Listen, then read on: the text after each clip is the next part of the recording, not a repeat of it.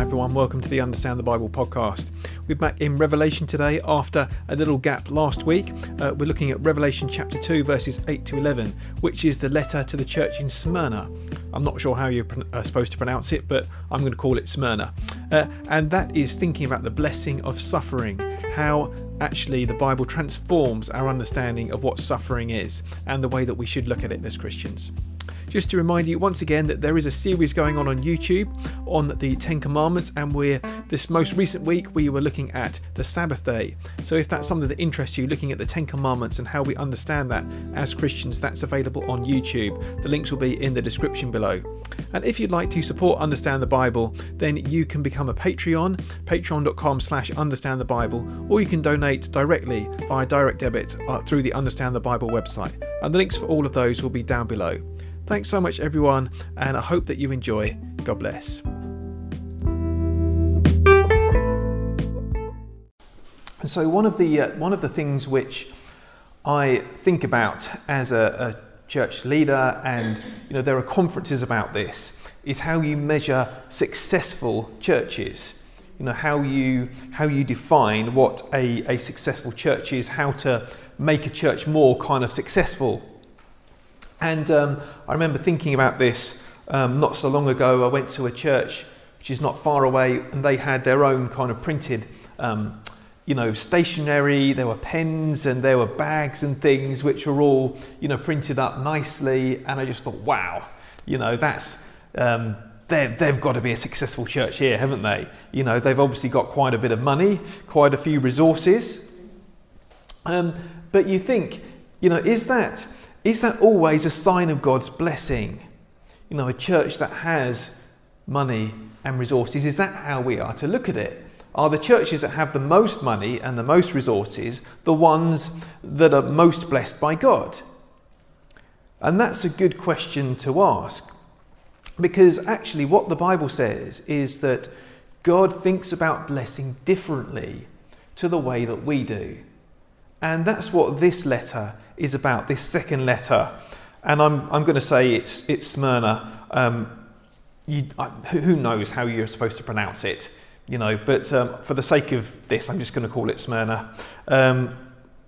So this is actually the shortest letter of all of the letters, the 7 letters in Revelation chapter 2 and 3.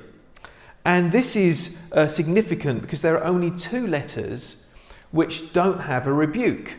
Do you remember the week before, in the letter to the church in Ephesus, we saw that 5 of them have rebukes. This one and the penultimate one to the church in Philadelphia doesn't have a rebuke. So that's quite a significant thing, isn't it? That these 2 churches don't seem to be doing anything wrong. Now Smyrna, it was a town in just I think to the north of Ephesus, and it was devoted. There was a big kind of worship of the emperor. That in those days, that the early Christians said Jesus is Lord, which we still say. I think we lose the significance of that, because in the Roman Empire they would say Caesar is Lord, and there was much more of a worship. It's more like how it is today in North Korea, actually. And with this devotion to the emperor, and that was big in Smyrna at that time. It was a wealthy town, and it was a lot of emperor worship going on. So that's the context to which this letter is written. And so it says, these are the words of him who is the first and the last, who died and came to life again. Do you remember that every letter begins with part of the vision from Revelation chapter 1? Do you remember we saw that back in chapter 1? Jesus talked about being the first and the last, who died and came to life.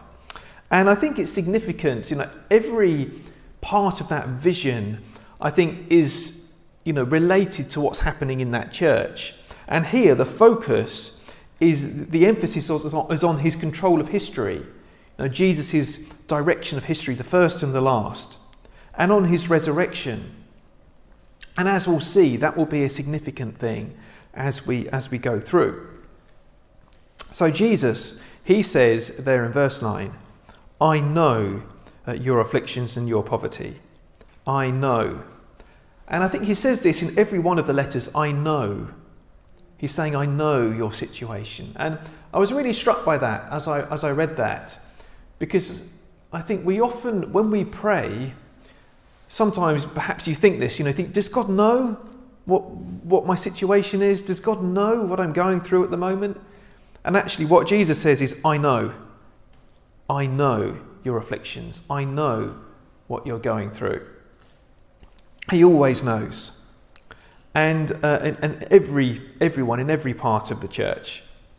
And he says, I know your afflictions and your poverty. So this is a church that's suffering in some way at the moment. We don't know exactly how, but they are being persecuted, they are suffering, they are struggling. But he says something surprising. I know your afflictions and your poverty, yet you are rich. That's a very surprising thing to say, isn't it? It's counterintuitive. I know your afflictions and your poverty, yet you are rich. Now, what does he mean by that? That actually, in God's purposes, affliction and poverty can be a blessing. This is what James says, James chapter 1, verses 2 and 3. Consider it pure joy, my brothers and sisters, whenever you face trials of many kinds, because you know that the testing of your faith produces perseverance. So what the Bible says is that we need to look differently at testing and suffering and trials. We don't see them as the world sees them, and we don't see success as the world sees them. And what Jesus' letter says here is that actually earthly poverty and earthly suffering is richer than earthly wealth. It can be. That's the thing. So when we look around at other churches, when we look around at churches that are successful, in inverted commas, then I think we need to have our eye on that and say a successful church is not necessarily a church that has loads of money and that has loads of resources, that has all the young people or something like that. That a successful church could be the most persecuted and afflicted church because they will be the most faithful. We need to change the way that we think about blessing. And he says, Jesus goes on to say, I know about the slander of those who say they are Jews and are not, but are a synagogue of Satan. So it seems like as Jesus happened to him in his earthly life, the most vigorous opposition to the church and the most vigorous opposition to God came from the most religious, or the most, in inverted commas, religious. This is what Jesus says in John chapter 8, verse 44. He spoke this to the Jewish leaders, to the Pharisees and so on. You belong to your father, the devil, and you want to carry out your father's desires. He was a murderer from the beginning, not holding to the truth, for there is no truth in him. You belong to your father, the devil, is what Jesus says to those who are opposing him. They were the most religious people, and yet they were the ones who were most vigorously opposing him. And I think this is a good and important lesson for us to remember, which is that not everyone who seems to be the most zealous in terms of their religious zeal are the most Christ-like. In fact, are actually Christian. Jesus warns of false prophets, and the Apostle Paul warned us of wolves in sheep's clothing. And it's important to remember that those who may appear to be most religious are not necessarily the most devoted to God. Jesus said, by their fruits you shall know them. And that's what we need to look at. Is someone supporting what God is doing? Is someone standing for God's work in the world? Is someone standing up for Jesus? Or are they opposing him? And it's not always immediately obvious when that is happening. So we need to have our wits about us. But it's a good reminder that being opposed in this world is not necessarily a bad thing. And sometimes I think we think that a successful Christian life is the absence of any conflict. And a successful Christian life is getting on with everyone. And of course, the Bible does say, in Romans, Paul says, as far as it depends on you, live at peace with everyone. But actually, sometimes being Christian, standing up for Jesus, standing up for the truth, means there will be people who oppose us from the world and even sadly within the church. That kind of thing happens. And we need to be ready for it. And we need to remember that it's not necessarily a bad thing. So then the letter, Jesus moves on. He says, then verse 10, do not be afraid of what you're about to suffer. I tell you, the devil will put some of you in prison to test you. You will suffer persecution for 10 days. Be faithful even to the point of death, and I will give you life as your victor's crown. It's a long way from something which you sometimes hear. If you turn on these, TV shows, these Christian TV shows, you might hear, oh, God has got a wonderful plan for your life. And what they don't say is that God's got a plan for your life which will involve suffering and death. It's a long way from that, isn't it? But that's the truth. That being a Christian means being ready to suffer sometimes. And that is part of God's wonderful plan. But actually, it's not, again, it's seeing things differently to the way that the world sees them. But he does say, you will suffer persecution for 10 days. Now, I'm not sure whether this is 10 literal days, whether he's actually referring to a specific thing. But it's clear from Revelation that Satan does have limited power. The power that Satan has is like he's on a very short leash. And that whatever he does will only be temporary and it will not last. And I think that's the message that Jesus is communicating here. That whatever happens, whatever suffering undergoes, it is limited by God. But he says, be faithful even to the point of death, and I will give you life. So we need to remember, even at the point of suffering, even at the point of becoming a martyr, as some of these people would have been, we need to remember who it is who defeated death. We need to remember who it is that we serve, even in these situations. So as Jesus says in Matthew chapter 10, verse 28, for example, Jesus says, do not be afraid of those who kill the body but cannot kill the soul. Rather, be afraid of the one who can destroy both soul and body in hell. So Jesus says we need to remember who it is that we fear. That we don't fear people who can, all the worst that they can do is kill the body. That's all that the worst that they can do. But we need to keep our eyes fixed on Jesus. And we need to look to him and to obey him at all times, even if that means losing our own lives. Now, for most of us, and perhaps for all of us here, we're not called to be martyrs. Some Christians in other countries are called to be martyrs. But we perhaps don't have that calling. But we need to be faithful. We need to keep our eyes on Jesus, even if that means encountering opposition, even if that means perhaps losing friends, or perhaps I was reading today of a Christian who lost their job because their work colleagues didn't like their opinions. And that kind of thing does happen, sadly, from time to time. It's not losing our lives, but it is, in a sense, suffering for Jesus, isn't it? And then the letter finishes there. Whoever has ears, let them hear what the Spirit says to the churches. The one who is victorious will not be hurt at all by the second death. So again, focusing on that, each letter ends with something drawn from Revelation 21, from that vision of the future, that vision of the new creation. The one who is victorious won't be hurt at all by the second death.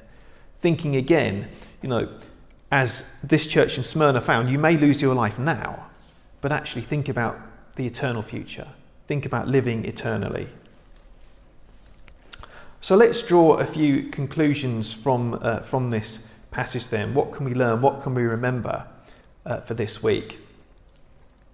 I think it's really important to think about trials and think about adversity in a different way. That trials and adversity are actually, in some ways, a sign of God's blessing. Now, that's something which is very different to what the world says, isn't it? You know, the world says that if you have a life which is comfortable, if you have enough money in the bank, if you've got a nice car, if you've got a nice house, then that's a blessing. Then you're blessed. But actually, the Bible does say, yes, those things are good, and we should be very thankful to God if we have them. But actually, encountering adversity and encountering suffering can be a blessing. And we need to reconfigure our idea of blessing. We need to think a little differently about it. This is what it says. The psalmist says, Psalm 119, verse 71. It was good for me to be afflicted, so that I might learn your decrees. It was good for me to be afflicted. It's funny, isn't it, that how many people really say that and can say that. It was actually good for me to go through that time. There's a book called A Grace Disguised by Jerry Sitzer, and I know I've mentioned this a couple of times, but I think it's such a stunning book because Jerry Sitzer, he lost 3 generations of his family in one car accident. They were travelling back late at night. There was a drunk driver coming in the opposite direction, and he lost his mother, he lost his wife, and he lost his youngest daughter, all in one car accident. And he wrote this book a few years later called A Grace Disguised, talking about how good had come from it. And this is what he said. As strange as it may sound, I wish that every man could experience what I have, though without the acute suffering. Isn't that an amazing thing? I wish that every man could experience what I have, yet without the acute suffering. That's what he says, looking back and reflecting on what had happened. That the good, the spiritual good that had come out of it was actually greater than what would have happened if that terrible tragedy hadn't happened. We need to rethink how we look at suffering, how we think about adversity. This is what it says in Hebrews 12, verses 7 to 11. Endure hardship as discipline. God is treating you as his children. For what children are not disciplined by their father? If you are not disciplined, and everyone undergoes discipline, then you are not legitimate, not true sons and daughters at all. Moreover, we have all had human fathers who disciplined us, and we respected them for it. How much more should we submit to the Father of spirits and live? They disciplined us for a little while as they thought best, but God disciplines us for our good, in order that we may share in his holiness. No discipline seems pleasant at the time, but painful. Later on, however, it produces a harvest of righteousness and peace for those who have been trained by it. A harvest of righteousness and peace for those who've been trained by it. So although suffering and hardship, that kind of discipline, as a father does to a child, it doesn't seem pleasant at the time. In fact, it seems painful. And we know that, don't we? And yet, in God's caring and loving hands, it produces that harvest of righteousness and peace and that holiness. And I know that I can testify in my own life, and I'm sure we can think of examples of our own lives when we've undergone something which was hard, and yet there's been a blessing that's come through it in a way that was actually deeper than if it had never happened. And that's why God allows these things to happen. That's why God brings us through these times sometimes, so that actually we can have that harvest of righteousness and peace, which we wouldn't have had otherwise. So we need to rethink. We need to remember that the faith which has been purified by suffering is worth more than gold, is worth more than a comfortable life, is worth more than just having everything that we want whenever we want it. God knows that there are more valuable things than that. And what we need to do is to fix our eyes on Jesus and to endure. and to press on and get that victor's crown. So let's take a moment to pray and ask God to help us as we draw to a close. Let's ask him to see suffering and persecution and hardship in the right ways and to be able to endure. So Heavenly Father, we thank you that you do see blessing in a different way to we do. And we pray that you would help us, Lord, to be able to see these things rightly, to be able to see our lives in the way that you want us to, and to be able to endure suffering and hardship so that it may produce that harvest of righteousness and peace in our lives. It may produce the holiness in us which you desire. And so we pray, Heavenly Father, that you would help us to be more humble and more trusting in every circumstance in our lives. And you would help us to see you at work in every situation. And we pray this in Jesus' name. Amen.